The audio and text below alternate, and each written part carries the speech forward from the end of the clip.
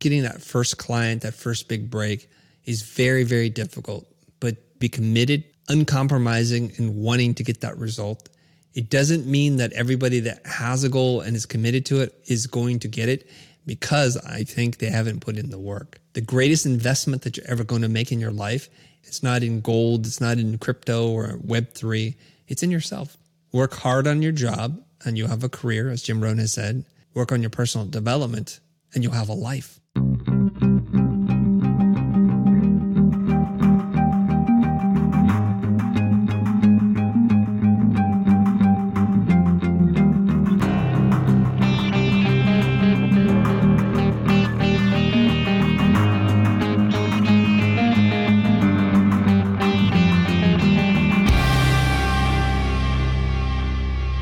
Now, I've been getting this question a lot about, well, how do you get your first gig? Because it seems like people are stuck at the gate.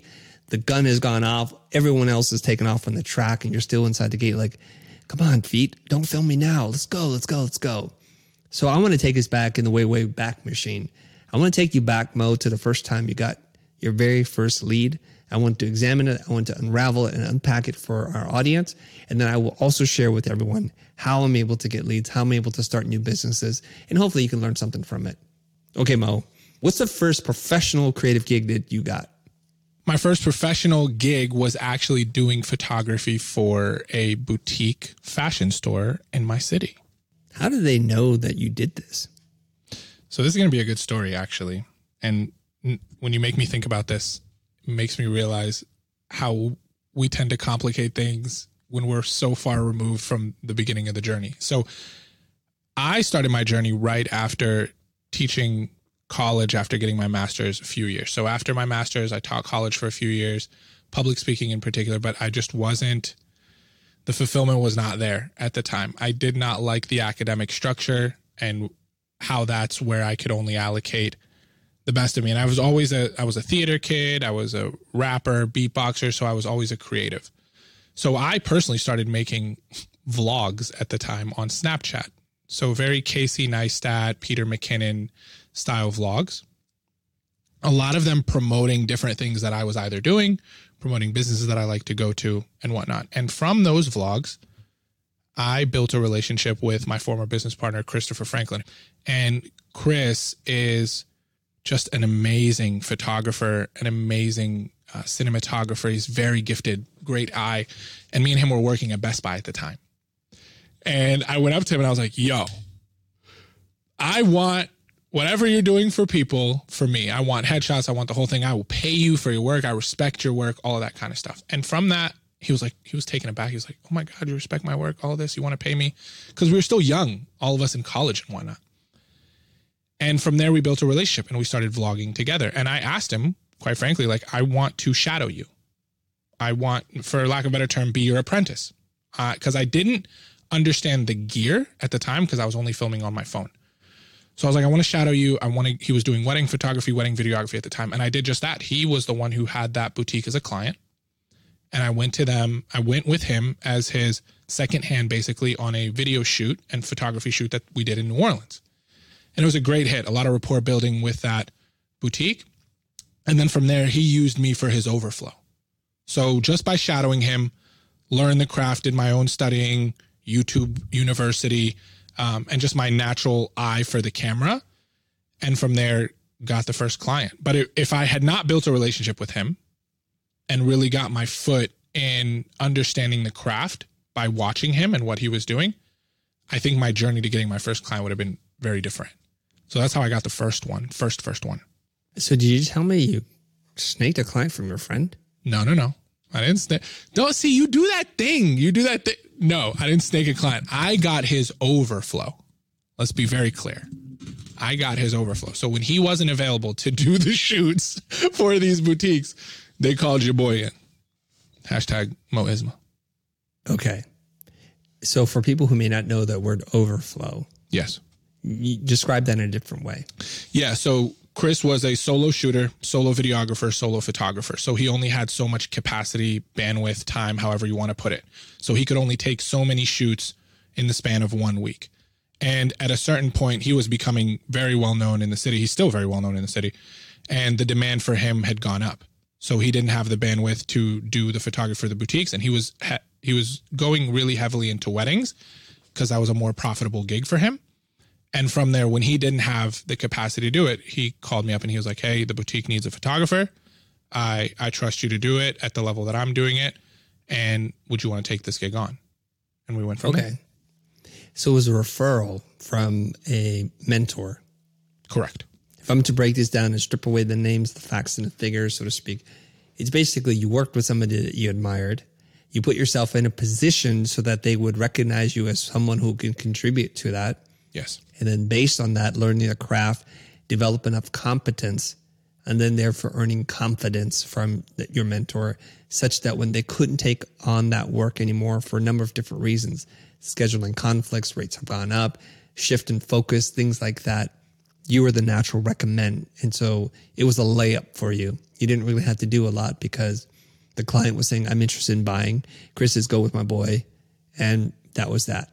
Yeah, 100%. And putting yourself in the right, I guess, position and environment to be seen as a qualified person to even be referred to from during that era. Yeah. Yeah. Okay. And how much was that job for and how did it go? This is so funny going back to memory lane. I think it was, if my memory serves me correctly, it was like by the hour. And I'm pretty sure I was $50 by the hour, and we would do like a 2 to 3 hour shoot. And then edits, it was per like 25 photos, but this particular client just took all the raw. So all in, I think like per shoot, anywhere between 150 to 250. Total. Yeah. So not a ton of money. At the time, no. I guess not. Relative to, I mean, I'm not going to be like, not a ton of money when there's people that are like, I would fucking kill for that gig. But yeah, relative to now, no. Even at that time, was that a lot of money for you at that time? No. Okay. No. It was cool to be making that money independent of a 9 to 5 though, even though it wasn't a lot of money at the time. Yeah. But yeah. Well, $200-300 in your pocket's not bad any day of the week. That's a fact. Right? It could do a lot. I mean, that's lunch for many days. It keeps the lights on for a little bit longer. Okay, let's distill this into an actionable strategy now. Yes. You're in a very different place. How many years has it been? 5. 5 years since that first moment? Yeah, I think so. Damn, yeah. Oh, you moved pretty quick. All right. So when you say I was really young back then, I was like, no, you're still young now. It may have been 6 because I think I was freelancing in 17. It doesn't matter. Don't try and stretch it. It doesn't matter. It's not 1995. You know what I'm saying? Right. It's not like you've been doing this thing for like 28 years. No, not 28. And I want people to just also register that for a minute here. I've been running my business for 28 years. So 1995, 2023, I think it's 28 if my math is right. And Mo, he's barely 28. Are you even 28 yet? Bro, I hit 30 in January. We 30 now. But yes, your business career is as long as my lifespan. Yeah. Let's put that into perspective. I've been running a business before Mo was able to speak, unless he was an early talker, which I imagine he might have been. Okay. Just put that in context. So I think we can attack this in a couple different ways because I think there's a lot to learn. All right.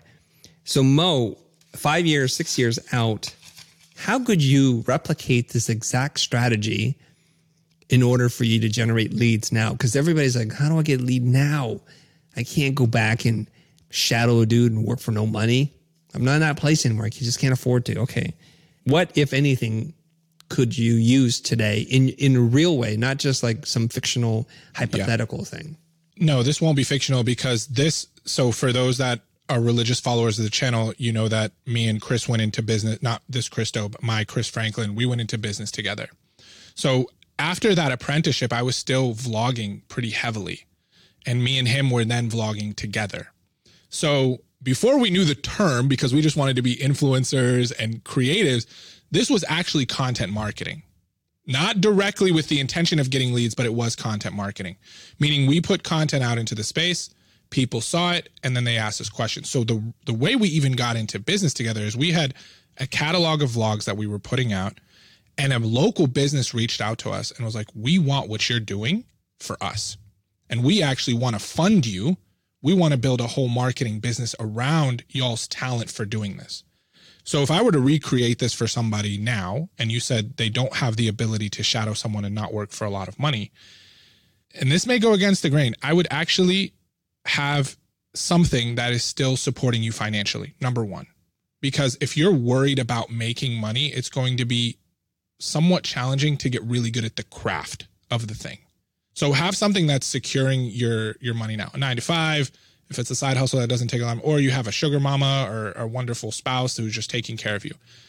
And then what I would do in tandem is, since you can't shadow somebody for free, since you have a job or something that's making you money, find somebody that's doing exactly what you want to do. Exactly. Shadow them and best understand the craft and ask them questions for why they do what they do the way they do it around their business and all the other things. While that's happening, you should be simultaneously creating content around the things that you're learning, around the things that you're creating, and putting it out into the public and failing publicly. So I'm not going to say these vlogs were the best. I'm not going to say they were even Casey Neistat or Peter McKinnon standard, but we got better over time, and the right people started seeing that, and then they requested our service, which is traditional inbound. So I'll be doing those 3 in tandem. And then as you do that, you should start asking that person that you're shadowing if you can now get paid or do some of the work around their business and continue to build your craft and build your expertise without the pressure of all the things that come from running a business. Unless that's just what you like to do and you want to be dealing with accounting and operations and customer service, because when you're just building your craft, you need to get really familiar with the craft and really good at it. And the best way to do that, if you intend to then jump off into a business, is to do it under someone who's already doing it successfully. So that would be my trifecta. Have something that's feeding you to pay the bills, shadow under somebody who's excellent at what they do and have built something successful that you would want to emulate with your own flavor and style, be content marketing as you're doing that. And once all those come together, then you can start pitching in addition to your content marketing. So once you've done that, it's like, hey, I offer this service. If you are someone who is interested, please come into my world and I'll be happy to see if I can help you. So that would be honestly, the 3 things that I would do if I was just starting out. Thanks for answering that. You answered the wrong question, but I like that. Did I? No, I didn't. What are you talking about? You'll see. Said, do you enjoy giving me, like, I feel like you enjoy it. Like there's this level of fulfillment I prefer of picking not to. at me. I prefer not to pick at you, but you make it so pickable. All right. Okay. The question I asked you is, given the success that you had with this one component of it, which I don't think yet you understand fully, how could you replicate that today in your business right now? Not to recreate the entire process, but what you did was you went to a rival or a mentor, built a relationship with them, and picked up their overflow work. Yes. That's a real strategy. Yes. Oh, how I would do that now? I'd go do that for I'd go to an agency who is credible in the business, who knows what they're doing, in something that is adjacent to what I'm doing. And honestly, we'd probably either pitch a project that we can help them with the clients that they're working with, and then so we can get in the door, or I would do it for free in the beginning and let them know, like, hey, I exist for what you need.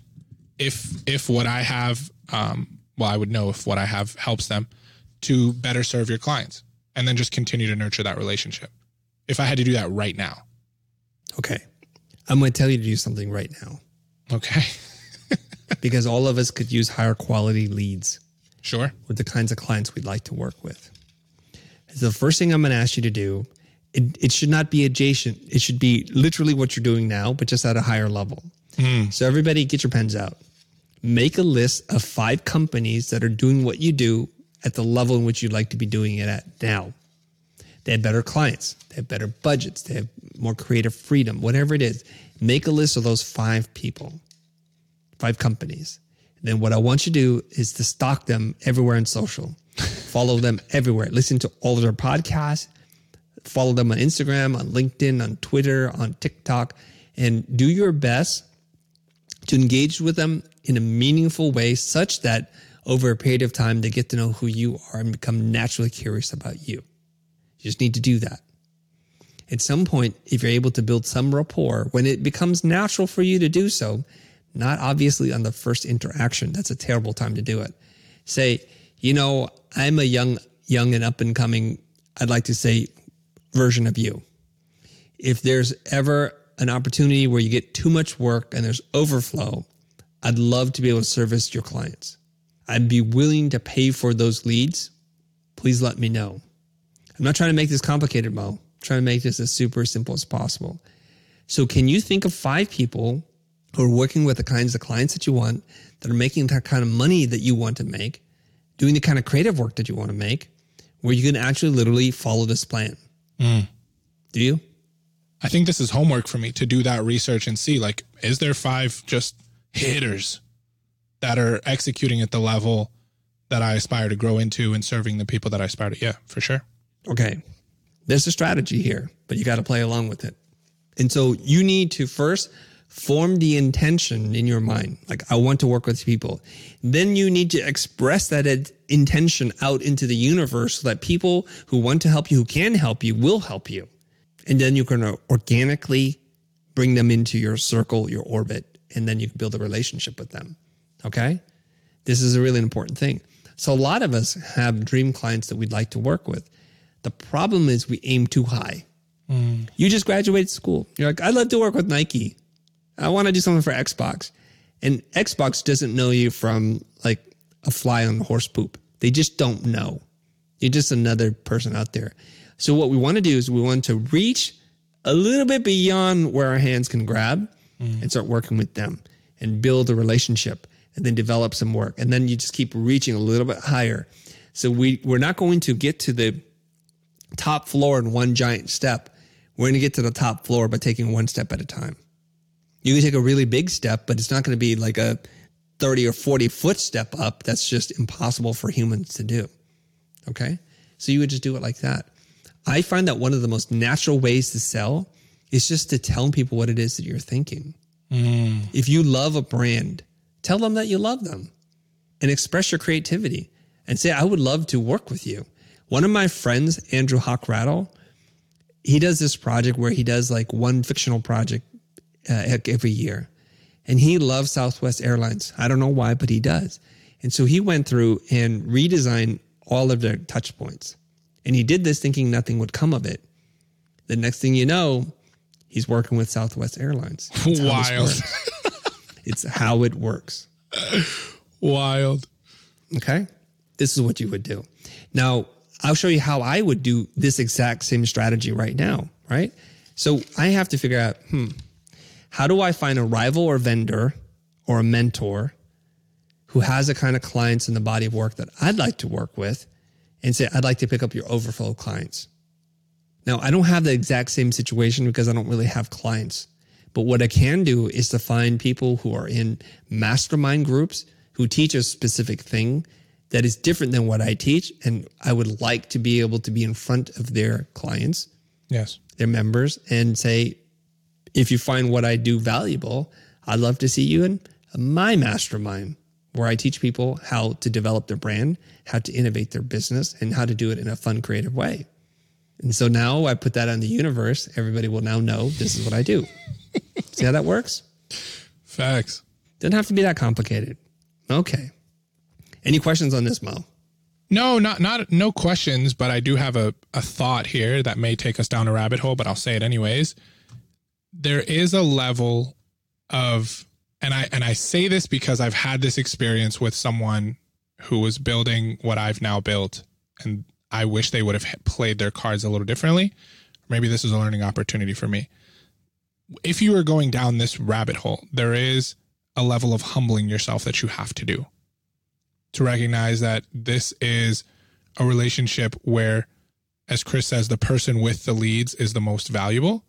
So your ability to bring value to them and probably give or take a little bit on the things that you need is important, because you're the one who is in need from them. So if that means lowering your rate, if that means doing, for me, Chris, you may disagree, like doing early onset work, probably pro bono or free, to get in the door to build that relationship is something that will be required of you.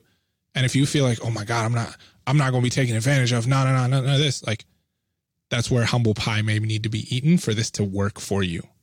That's just my thought around that. Yeah, let's talk about humility a little bit here. Why do we think we're always above something that we're not, in truth? This is pride at play, that you're not going to get help because you're not able to ask for help. You're not going to get what you want because you're unable to ask for what you want. And if that plan is working for you, again, more power to you. But I just find like if we have a more objective centered view of our own selves, not only are we going to project confidence more, but we're actually going to get what it is that we want. If I'm struggling moving a very heavy object and I've got a long ways to go and someone looks at me struggling and they're like, can you use some help? I would say, yes, please. I would really like your help. And a lot of us were raised to feel guilty about asking for and receiving help for a lot of different reasons. We think if someone helps me, now I owe them something. I don't want to owe anybody anything. And that could be the case. It's not the worst thing in the world to actually owe someone a favor because they helped you out. It's how our society moves along. So people need to really think about this. What's holding you back from getting what you want? Is it because you're reluctant to ask because it makes you look like you don't know what you're doing or that you could actually use help? So whenever I want something in life, I just go on the internet and I just ask for it. And you know I've done this many times, Mo. No, I know. I know firsthand. I just ask because I don't want to be a person who's going to sit around thinking that people will just intuit what it is I want and just magically give it to me because I'm some special being. That's a little too self-centered. That'd just be my take on it. I'm with you on it. All right. Now I'm going to share with people how I got my first clients or how I get clients every time I shift industries or verticals. It is kind of difficult. All right. And then you listen with the intention of how can I replicate this today for my business and on behalf of our audience. And that way we'll try to make this as actionable as possible. Because it's a big topic, like how to get your first client, how to get a big break. All right. I'm going to take you way back. And there's many instances in my life where I got work. And it seemed like work comes to me pretty easily, so it's going to annoy some of you. I just already know it, okay? So let's just deal with that part. Okay. My first mini big break was I drew a lot in high school. So I created a small reputation of someone who liked to draw. So word gets around because I was making illustrations for the newspaper staff. And I don't know how they found out, but they were like, can you draw this? I'm like, sure. So eventually it gets over to my brother's wrestling coach, my younger brother's wrestling coach. And you're like, what does this have to do with anything? Well, then he said, does your brother want to go and work for a friend of mine who runs a silk screening company as a designer? This is how I got my introduction into design and production work. I was literally working for this man, tracing his drawings. And I got work. And I got paid $18 an hour back then. In 1991, I was being paid, or 90, $18 an hour. And it's pretty good money if you think about it. Okay, it was a long time ago, everybody. So let's fast forward a little bit. Now I'm in junior college. I've learned how to use a computer. And I got my first gig from my older brother who went to a business park every day and became friends with people in the business park. He just so happened to meet a guy who writes for a fashion magazine. And he said, oh, could you use some help with illustration? My little brother does stuff. So my brother sets me up. I go in, I meet with him, and he goes, okay, I see your portfolio. I'll give you a shot, kid. I'll pay you some certain amount of money. I said, great. I go home stressed out of my mind because I don't know how to do fashion illustrations. I go to the bookstore. I buy a bunch of books on fashion illustrations. I trace, I study, and I do my best. They're not great drawings, but they're the best that I can do.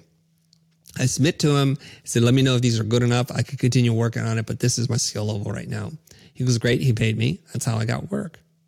What you can find out from a couple of these things is if you practice your craft and you are able to get it out into the real world, this is why I say quantity over quality if quality never happens.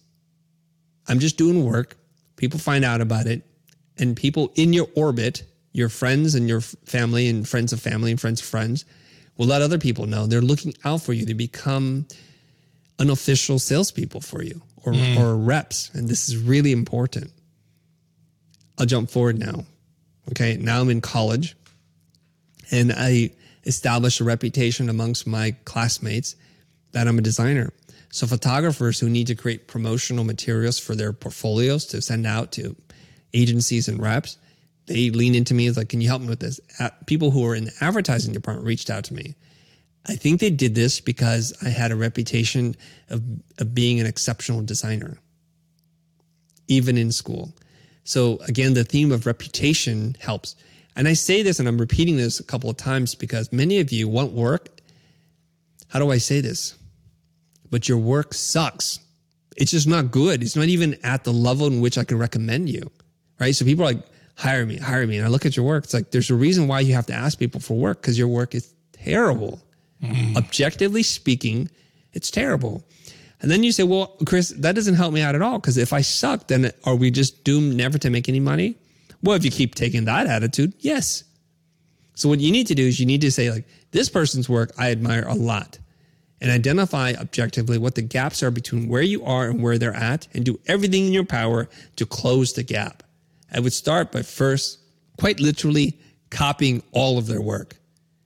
Screenshot it, download it, trace over it, try to understand how they think, how they design. Do not show anybody this work.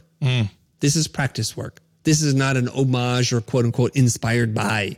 Literally just copy it as faithfully as possible. Take measurements, do grids over their work.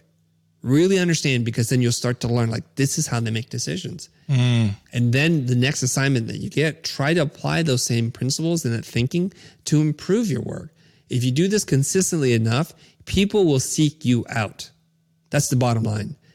The better your work, the less you have to market and sell. If your work is so good, you won't have to market and sell at all. And we're not going to get there on day one, but that's the ultimate goal. Okay. So now I'm looking for opportunities. Well, at school, at Art Center, they post job opportunities all the time. So people that I assume the school vets are able to post like, need graphic designer help with this. And so I just pull those tickets down. I apply to them, show my portfolio. I get the work. So work is abundant if you're good and if you're willing to do the work necessary. But so many of us are just sitting there thinking, if I wish it enough, it will happen for me. And I got to tell you something, friends. I've wished to have a six-pack for a really long time. If I don't put in the work and the discipline, it doesn't happen by itself. There's no magic there that's going to happen, right? You actually have to work for what you want. So put in the time, all right? I get out of school. I have an opportunity to showcase some of my work on Adobe's After Effects CD-ROM. And I've cut a demo reel together. So that CD-ROM goes out. And so that works as my marketing material to generate leads of people who are interested. Funny enough, 2 people in Hollywood reach out to me. One of them becomes a client and a longtime friend. And then I meet other people through the second contact that I wound up working with for many years afterwards. So they got me my leads. The last way I got leads was my network of friends who I went to school with also thought like I was a decent, good designer. So my first job in advertising was because a friend of mine, Colleen Mathis, told me to submit my portfolio because she needed a partner to work with. So that's how I got my job in advertising.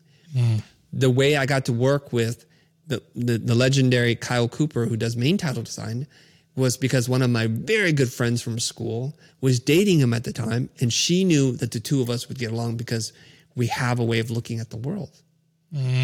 You see a consistent theme here, everybody? That happens over and over again. Time for a quick break, but we'll be right back. When you need mealtime inspiration, it's worth shopping Kroger, where you'll find over 30,000 mouth-watering choices that excite your inner foodie. And no matter what tasty choice you make, you'll enjoy our everyday low prices, plus extra ways to save, like digital coupons worth over $600 each week. You can also save up to $1 off per gallon at the pump with fuel points. More savings and more inspiring flavors make shopping Kroger worth it every time. Kroger, fresh for everyone. Fuel restrictions apply. Welcome back to our conversation. I've recapped what you just said into 6 C's because I like alliteration, even though this is not alliteration. It's just the same first letter. And then break wherever I miss something. So if we were to recap this for somebody to literally play by play, first thing you got to do is choose. Make a choice around the craft. What is it that you want to do?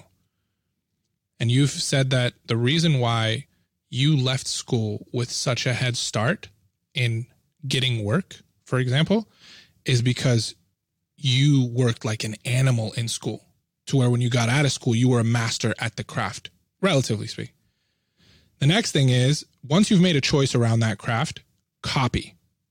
So that's your second C, meaning find the people that are doing it at the highest level and literally copy their work. Not for some sort of like portfolio, but just like copy it to understand their decision-making, their thought process, and how they do what they do. Then you go from copy to create. So you have to create your own work at this point. It sounds like you were doing a lot of that. Your brother found out, then the people in his ecosystem found out, then your friends found out, then your classmates found out, because you were actively creating. And though you may not have been doing it the same way you're doing now, where you're publishing publicly across all the places, but they were in places that people could see, which is the fourth C, which is communicate. A fancy word for marketing. If you created something, you got to communicate out into the world that this is what you're doing. This is something like him putting his portfolio with Adobe, him communicating that to his brother. Then the fifth C for me is, now that people know about you, you got to convert them. So these are people that want the work. You have to convert them into people that actually know you, are aware of you. They're not buying just yet, but convert them into an aware audience of what you do. For Chris, this was brother, students, colleagues, now contemporaries. And then the last C is close. You actually had to close that business, right? You had to close that deal. I think hearing your story, and maybe I do want your thoughts on this, I think where people do not do a great job, myself included, is the first two C's. They don't choose, they jump too much, and they don't sit down to really allow themselves to copy as a student. They go straight to creation, which just prolongs actually learning because you're kind of creating in the dark. So hearing those 6 C's of what you just played back, 1, is it simple enough? 2, where does it break? And did I miss anything that you would want to highlight for the audience? Very good job, Mo. I like it. I think you're really, really close. I think we can break this down to a little bit slightly different way, but I like it. So you've got good bones on there. I think where it falls apart is towards the end. Okay. I like choose. You got to choose a lane of focus, something that you're going to get really behind. And when you choose, the second C would be to commit, to put in the necessary work, because without that commitment, it's just a wish and a dream. And then I'm going to take one of or two of your things and combine it all into one. And the best way to learn something is to copy, combine, and then create in that order. People like to create before they learn what the rules are, the fundamentals, and they skip very necessary steps in the learning process. So copy, combine, and then create, which will lead you to the third or fourth C, which is it builds confidence. When you do something enough times, you believe in yourself, and nothing sells better than confidence in your ability to do this work. You've put in enough reps. Where this starts to fall apart is you have to then somehow build a reputation. Yes. It's not totally communicate, but you just need to let people know this is what I do, this is what I love, and I'm good at this, and you just put it out into the universe. There's a better C word there. I don't know what it is. Yeah, there probably is a better C word. We'll find it, right? And then maybe we don't have to have so many C's at that point because most of the work is done for you, and people are now willing to give you an opportunity. And if the work is good, you'll have the capability to make capital. Hey, yo. I don't know. And I don't really have to convert or close because at this stage in the game, we're not talking about high ticket, high sales. So most people are like, I have a need. Sounds like you're a good available option. I'm just going to work with you. In the case of the fashion salon or boutique that you worked with, it's not like they had 35 people to call. They called Chris. Chris recommended you. It was a done deal. Right. We're at that level right now of just getting our first opportunities out there. So you don't even need to have sales skills or negotiation skills. Just accept the work. That's what you're looking for. You're looking for an opportunity to show people what you can do. And I think you need to take those when you can get them. Facts. Okay. So I'm going to jump forward in time. So when you pivot, when you do a hard pivot, which many of you are potentially in that position now where You've been known to do one thing, and now you want to do something else, and it's very difficult to reposition yourself. An example would be if you're an illustrator and you want to do graphic design or build websites, or you were a developer and now you want to be a front-end designer or UX designer. Very difficult because that reputation that you've built up over the years, everybody thinks of you as the person who can do A. Like if you hated apples all your life and all of a sudden you want to buy an apple, like, aren't you allergic to that? No. It's all, you got to go through this whole campaign. Okay, so that did quite literally happen to us. We're working with advertising clients. We have sales reps. I want to do brand strategy, identity design, marketing communications, Marcom stuff. And this is very different because we're used to working with an agency as their intermediary between the client who figure out the strategy, write the copy, sell it through. But now I want to work with clients directly because I just want to have access to different types of clients. It's great if you're a Fortune 100 or Fortune 500 company, but what if you're not even the Fortune 5000? Don't you deserve high class, high level creativity? I think so. And I wanted to work with them. So we needed to learn how to do this in a whole different way. And so the way I wanted to do it was to lead with brand strategy, something I had just learned how to do.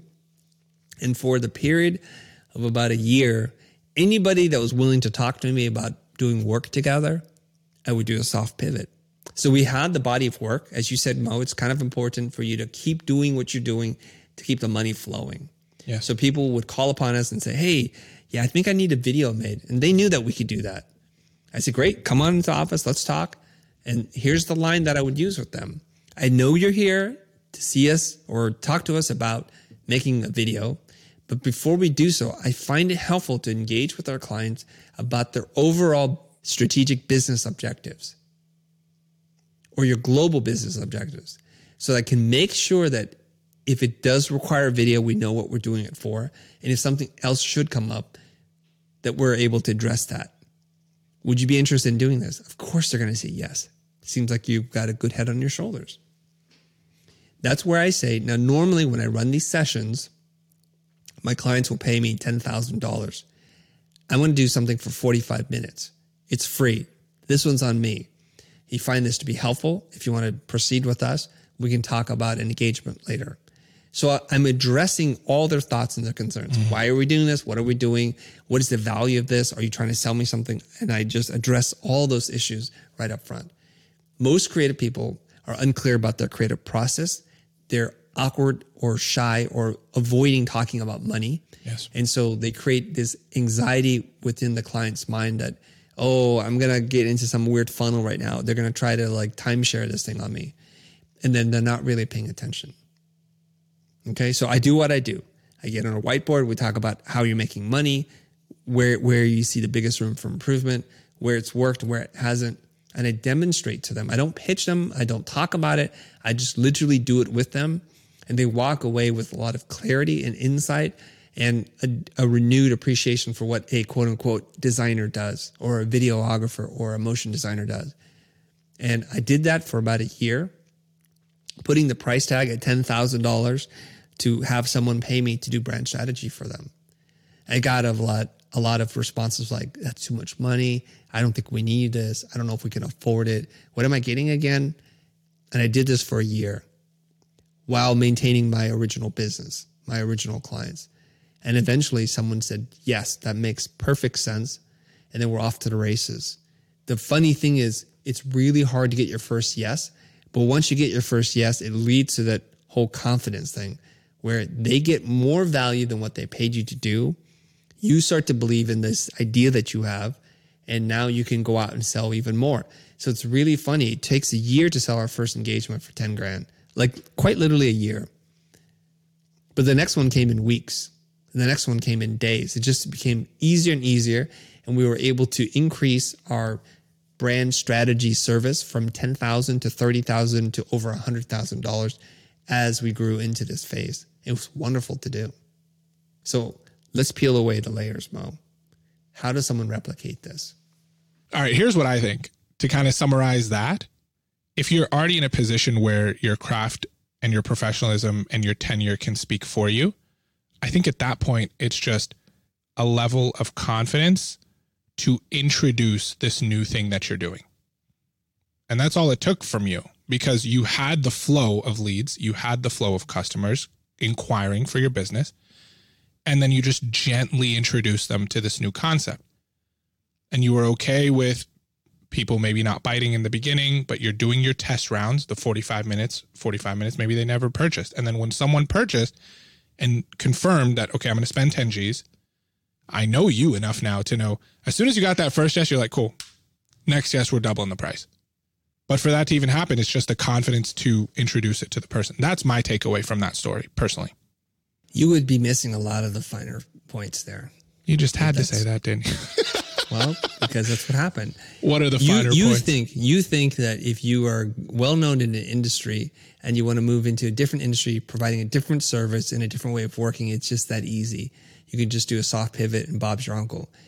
As good as I think I am, as well connected as I am, it takes a year of just pitching one after the other and hearing no after no after no for a year. Now, when was the last time you committed to a strategy for a year and not gave up? I definitely got that piece where you had to pitch for a year. And I know that you did it for free for a minute there too. Yeah. I know you did that. But you had to have the gall to even make that introduction to what you're doing and continue to do it time and time again until you hit. And probably during those times, you were continuing to optimize the pitch and refine it over and over until you got that yes. And then you multiplied it and doubled down on it. But you're right. There has to be a level of commitment to what you're trying to build and what you're trying to do. Yeah. And I got a lot of counter offers. Do it under this way, for this long, for this price. And every single one of them, I said, no. So good. Stuck to my guns. Right? So you can try this, Mo. I mean, you've been in business 5-6 years. So if you spent a year of your life trying to achieve some result, whether you wanted to be a public speaker, an entertainer, whatever it is, give it a year of really working at it and then tell me what it is, because that would be 20% or 18% of your entire business career that you would spend trying to achieve this, right? A year out of 28 years is nothing, relatively speaking. Right. But a year out of 5, a year out of 6, that's a lot. That's a significant amount of time for you to dedicate towards doing something. And of course, along the way, people are like, what are you doing? Why do you think this would work? How'd you arrive at this idea? I'm like, it doesn't matter. I don't want to explain it to you. I'm not going to prove anything to you. You'll see. You'll see when we're there. And as soon as we get there, all those naysayers either disappear or like, I knew you could do it. I knew this was going to work. Yeah. They always do that, right? They stay real silent until you have success. That's the thing about having a vision. You can see things that no one can see. Yes. And you believe in it so firmly. It's as concrete and as real and tangible as anything else in your life, except for no one else can see it. And you go for it with dogged determination, and you're relentless in the pursuit, and you're 100% committed. So I just didn't sit there for a year and just imagine like it happening. I read books. I watched videos. I attended workshops. I sought out mentors, and I figured out like, what do I need to do to make this happen? I kept pushing and learning until I was a person who had this skill set that someone would say, yes, this sounds like a good idea. And that's only the beginning, because once you get yourself into hot water like that, you have to learn even more, because now someone's committing real money and your professional reputation is at stake. And I don't want to risk that. That's what it is, by the way. This is a meta lesson right here. The reason why, and I got the better C's, by the way, which we'll come back to here in a second. I've put them together. I want to be careful to say this generally, but like, people are scared to put their back against the wall when it comes to that moment. That's why it's much easier to just live in the pondering or hoping someone intuits that you want this. Because the second that someone paid you, you're on the line now. It's not imaginative anymore. It's not figurative anymore. It's not, well, I wish this would happen. So I have 2 questions for you on this. What is stopping people from making that jump to commit for a year to something that they have a vision on? What do people need to overcome to be able to make that move like you? I suspect that their self-story isn't one where every single time they commit to something that they get the results that they want. Whereas my self-story is every time I commit to something, I always get what I want.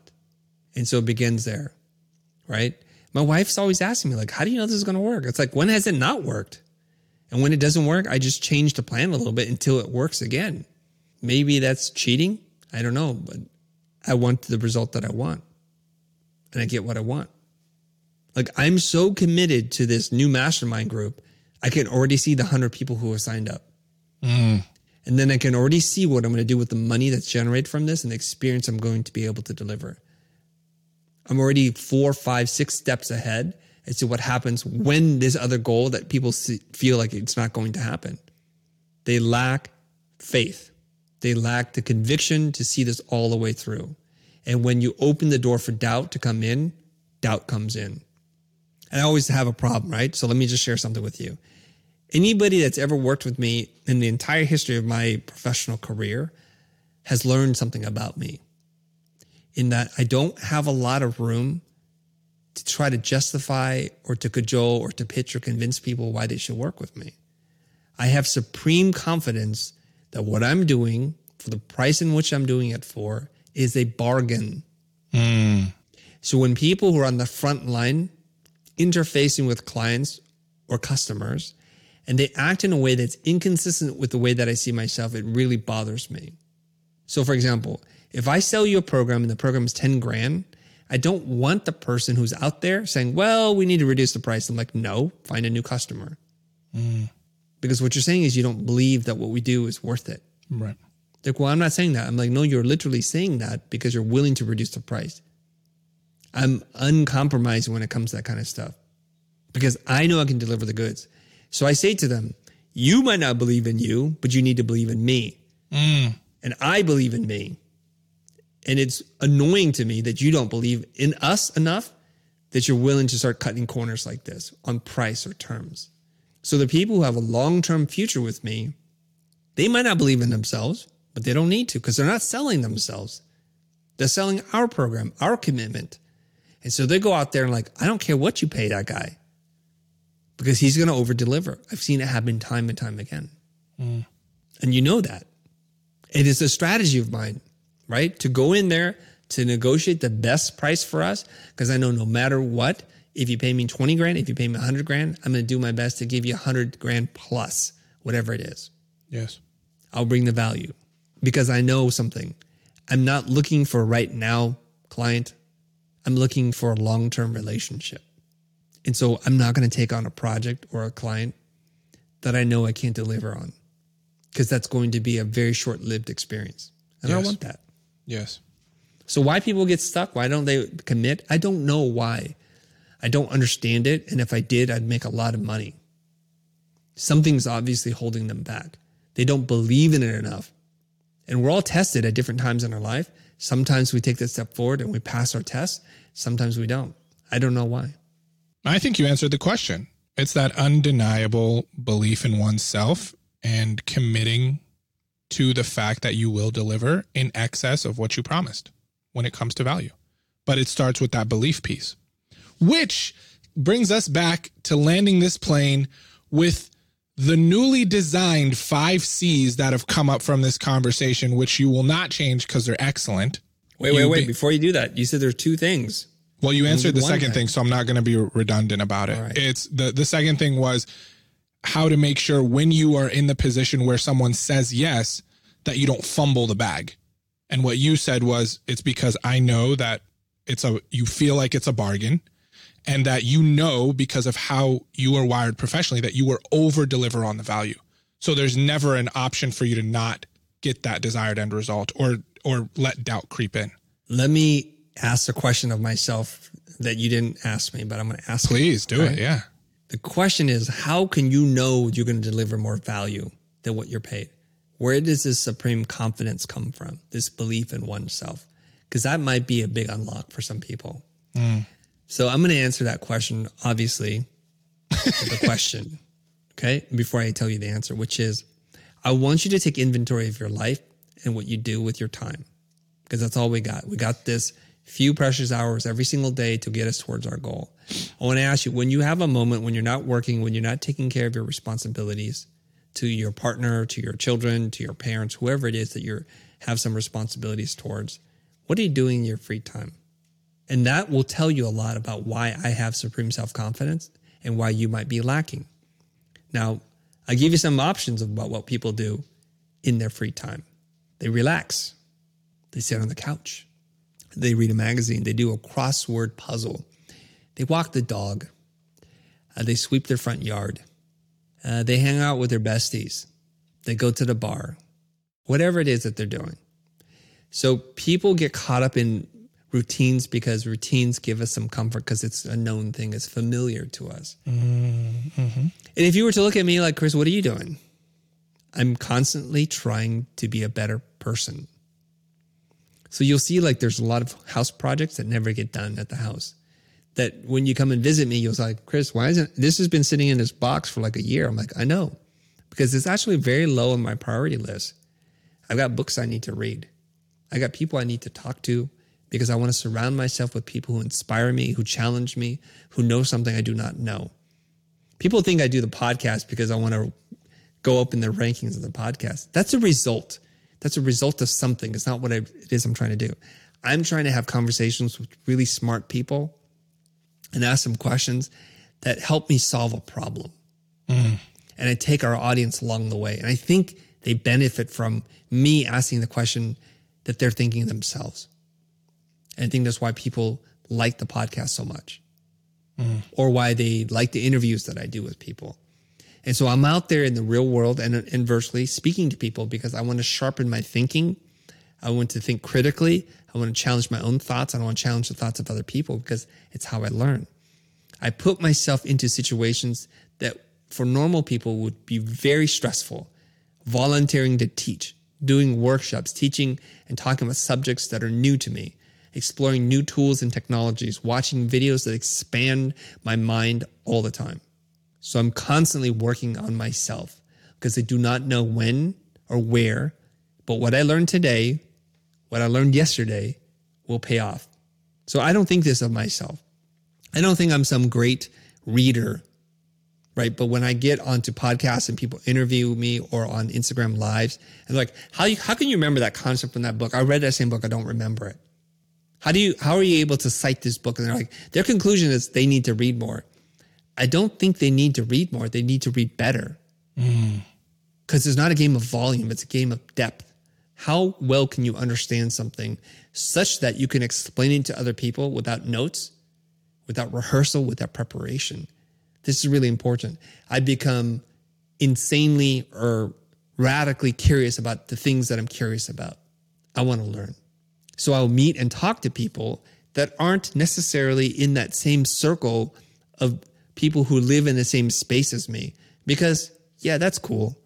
But I'll learn more by talking to people outside of my little comfort circle, right? My comfort bubble.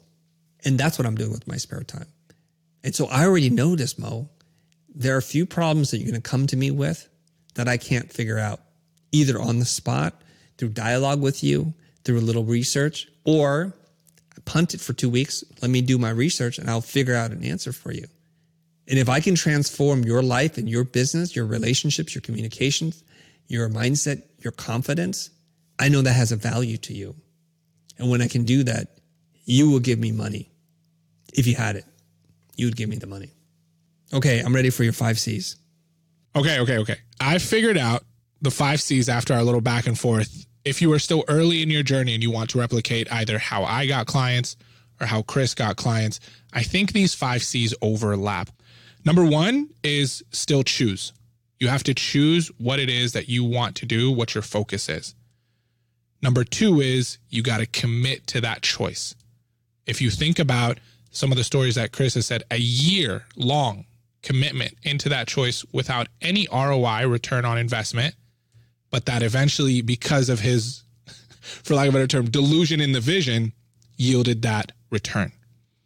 The third one is craft. This is where you said copy, combine, and create all in one. So we'll call it craft. You have to be a practitioner of what it is that you want to be known for. You start by copying the person that you are learning from. You combine that thing that you've learned into your own style, and then you create. The fourth one is you got to claim it. You got to claim what it is you do first for yourself. This is where the confidence comes in. And then externally to the world, this is where the marketing comes in, whether it's inbound, like in Chris's situation, or outbound like you're knocking on doors. You have to claim it. And then the last one is capital. If you did the first 4 well, then inevitably it should turn into some moolah. What you think about those 5, Chris? What's popping? Pretty good. I like that. Way to sum it up, Arnold. Choose, commit, craft, claim, capital. I pass it off to Chris to end the episode for us. What are some final words and get us out of here? I want to share some words of encouragement because I know getting that first client, that first big break is very, very difficult. But for you to be committed, to be uncompromising and wanting to get that result and putting in the time, the work necessary to get it. It doesn't mean that everybody that has a goal and is committed to it is going to get it because I think they haven't put in the work. I see it all the time in my DMs where you say, I do this, and I look at the work and it's actually not very good at all. And so it means that you're expecting something to happen without having to put in the work yourself. The greatest investment that you're ever going to make in your life isn't in the Dow and Jones or Standards and Poor market. It's not in gold. It's not in crypto or Web3. It's in yourself. Work hard on your job and you'll have a career, as Jim Rohn has said. Work on your personal development and you'll have a life. Thanks for joining us. If you haven't already, subscribe to our show on your favorite podcasting app and get a new, insightful episode from us every week. The Future Podcast is hosted by Chris Do and produced by me, Stuart Schuster. Thank you to Anthony Barrow for editing and mixing this episode, and thank you to Adam Sanborn for our intro music. If you enjoyed this episode, then do us a favor by reviewing and rating our show on Apple Podcasts. It will help us grow the show and make future episodes that much better. Have a question for Chris or me? Head over to thefuture.com/HeyChris and ask away. We read every submission and we just might answer yours in a later episode. If you'd like to support the show and invest in yourself while you're at it, visit thefuture.com. You'll find video courses, digital products, and a bunch of helpful resources about design and creative business. Thanks again for listening, and we'll see you next time.